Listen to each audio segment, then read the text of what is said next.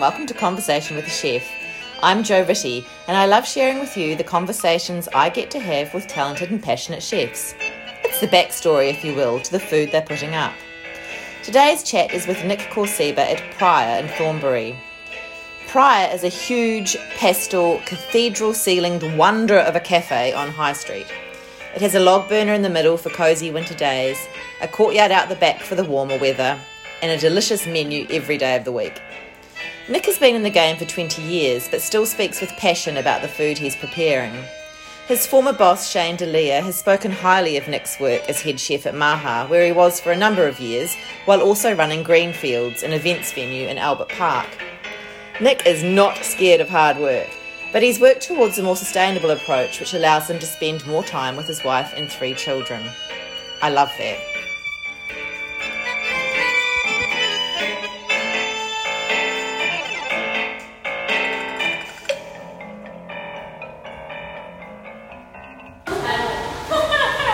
Hi Nick, nice to meet you. I'm Jo. Hi. I'm Jo. Now, good, thank you. How are you going? I heard today was a busy day. Oh, it was, yeah. It's always busy. Plenty to do, you know. So I record this and then I type it up and then I also use it for a podcast. So just to let you know so that. You edit it all out, swearing words and all that? No, I don't usually. Depends how. Yeah, okay. How many you use. Yeah. How do you say your surname? Korseba. Korseba, yeah. Great. I watched your video actually and I was like, I've got to remember that, and then I was like, I've actually forgotten how you say that. But Yeah. So I did watch your video of the Greenfields video where you're making lamb or... Oh, yeah, that was ages. It feels like ages ago, yeah. So you must be really busy. Have you still involved with Greenfields? Yeah, I'm a partner there, and I started consulting here for these guys, and we became pretty close. So so there's a lot going on here too. Yeah, that's right. I was getting a bit bored, a bit stale there, and open up something else. Yeah, amazing. Yeah. This is a beautiful space. Yeah, it is. Yeah, they've done really good. Yeah. And I was reading, Broadsheet and Delicious and all these people that write about you, and they were saying how you're doing like these really upgraded brekkies. Is that how you? Yeah. How do you describe what you do? I'm actually just trying to do cafe food, but with fine dining techniques, but done simpler, if that makes sense. So no cowboy kind of antics. Yeah. Because there's a better lifestyle in, and it only sounds funny, in cafe. Yeah. I've done a lot of time in fine dining. It was, I like that part of the craft, but the hours are tough. Yeah. I've got 3 kids now, and wow. Managing all that there's another way. And like a place like this, Jess and Ahmed, they want to do award-winning architecture, and cafes have gone to another level. Well, it's really interesting that you say that, because I just had a chat to another chef, Ryan Berry, over at Norton's in Parkville, and we had that same conversation about how, like in the past, because my big analogy is that when I was growing up, film stars were the big thing and TV stars were kind of like the lesser actors, whereas nowadays like everyone wants to be in a TV show. So I think true. it's the same with the cafes and restaurants, and he said you don't see people lining up for fine dining. Like people line up to go to cafes.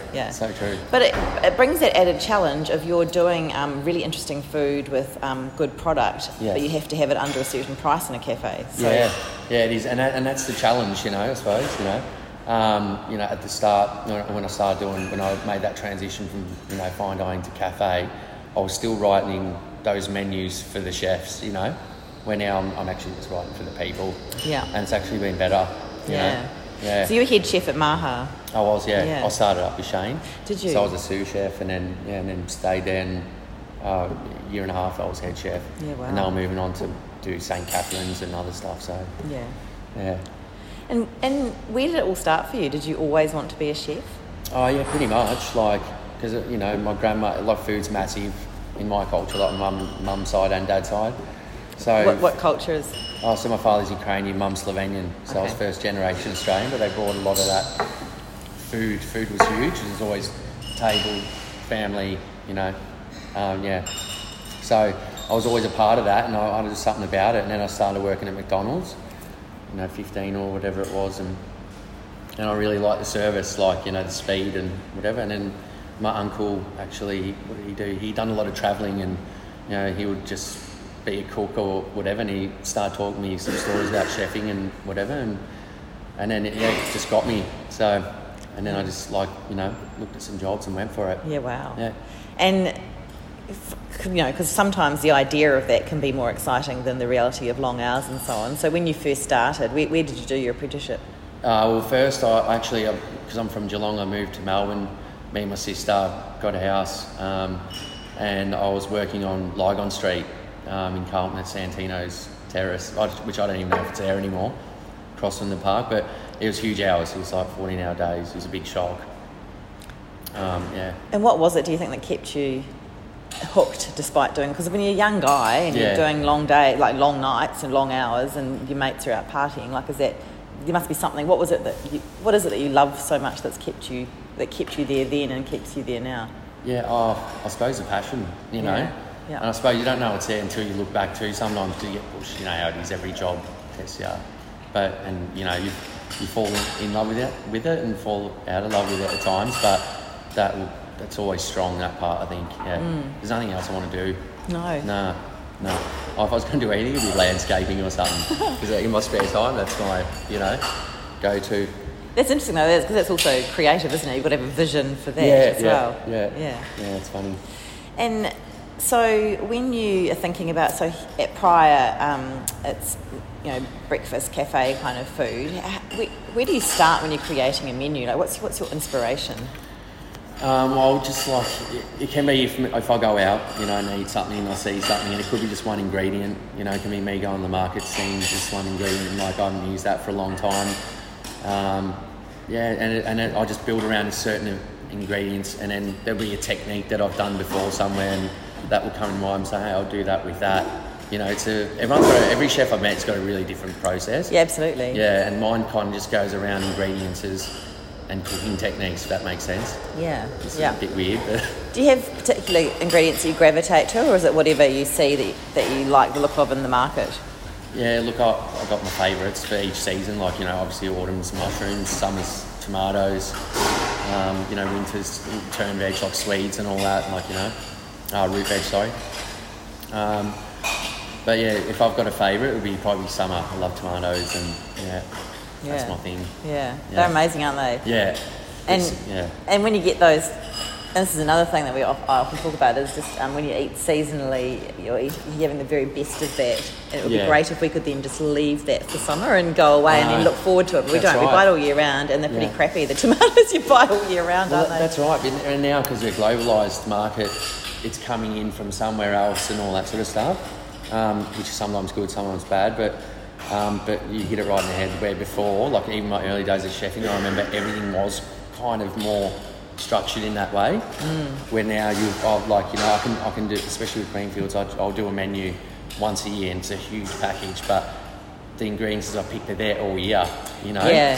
So I was interested in that. You mentioned that on your video that you obviously made a while ago, but you just said I don't have to be constrained by local and seasonal. I've got access to everything, and I thought that was a sort of an interesting idea, because that is the beauty of our global world.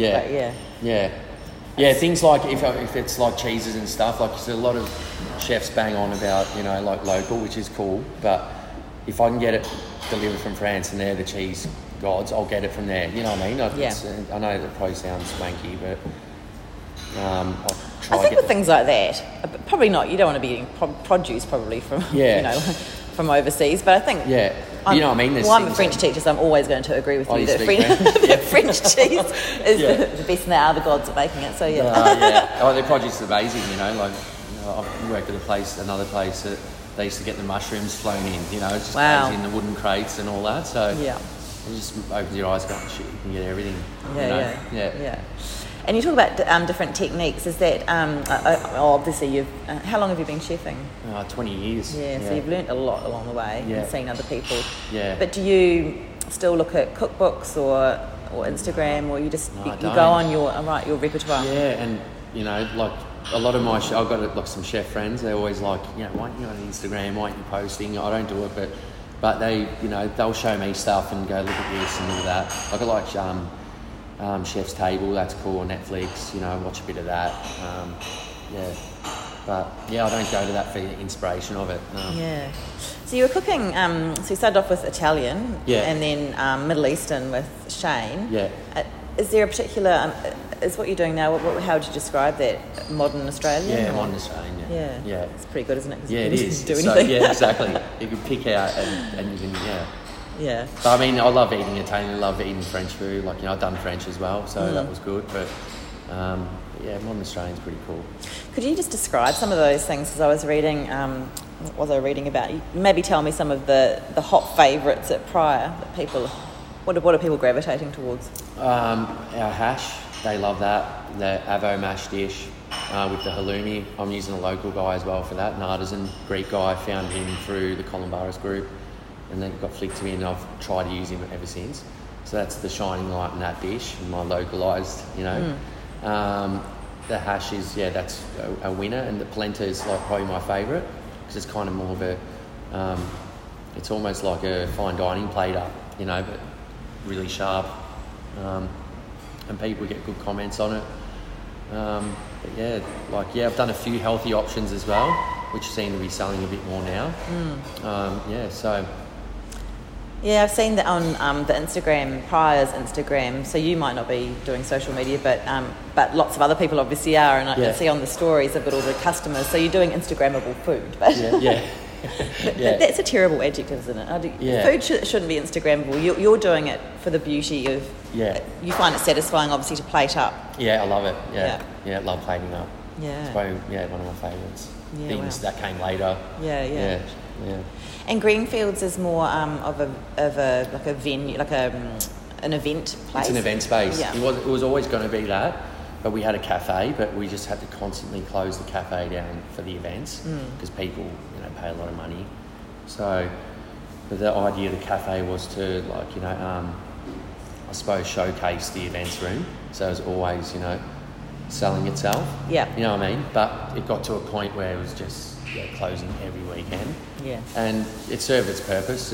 That was health food, which I'd never done, which was interesting as well. But yeah. And I had a thought and now I've lost it. So you must have a lot of people working for you, or you work with people. Yeah. At Greenfields and here. Yeah. That leadership role, did that come naturally to you? Because I know it's a big step up even from sous chef to head chef, because you've got to manage people as well as food costs as well as food. Was that easy for you to step into that kind of role? Not really, but I was 25 and Wow. Shane's like, "You're ready," and I'm like, "No, I'm not." And he's like, "Here you are," and you got to be. So they put me in it, and I've told a few chefs this story. When you're given that much power, you're 25, you think you're Gordon Ramsay, and I just lost a lot of staff real quickly. Yeah. And one thing good about the Press Club group, when they were good, they had a lot of structures in place and put us in management. I had a management one-on-one with a guy called Glenn Treble. And he was an ops manager, really smart guy, and just gave me some tools, like some little key points to it, and I still hang on to now. How to manage, pick your battles, It's a lot of life coaching. It sounds funny, but, you're dealing with young people, which we've all been through a lot of this shit. So, and then, I don't know, I suppose it took time to answer your question. Yeah, absolutely. It took a while, but after that, it was a big lesson, and then everything else changed. Well, it must be so hard because you're under pressure, and then but you've got to kind of manage these other people who are feeling under pressure and maybe a bit they haven't got the experience that you have. It's a tricky one, isn't it? It is. Yeah. What would your advice be to young people who want to become chefs? Hang in there for one. Don't give up. Because it will test you at times. Depending, I think in all facets of cooking. But people, they want it. They want it and they want it now. So it's demanding, but it also has good points and rewarding points too. I grew up in kitchens, so from a young man to what I am now. But it's been good to me. Yeah. So I want to give back. And I think it's an important point you made before about choosing to, you've got a family now, so there's about that sustainability of staff and people as well, isn't it now? Yeah. It's become really important here that staff don't work too many hours, and well-being's become much more huge in a chef's practice so as well. true. It has, and I watched that change too. That's probably the biggest change. It feels like the industry's growing up now a little bit, and I think it was due for that, Thank you. Lovely to talk to you. You too. That was easy. Good.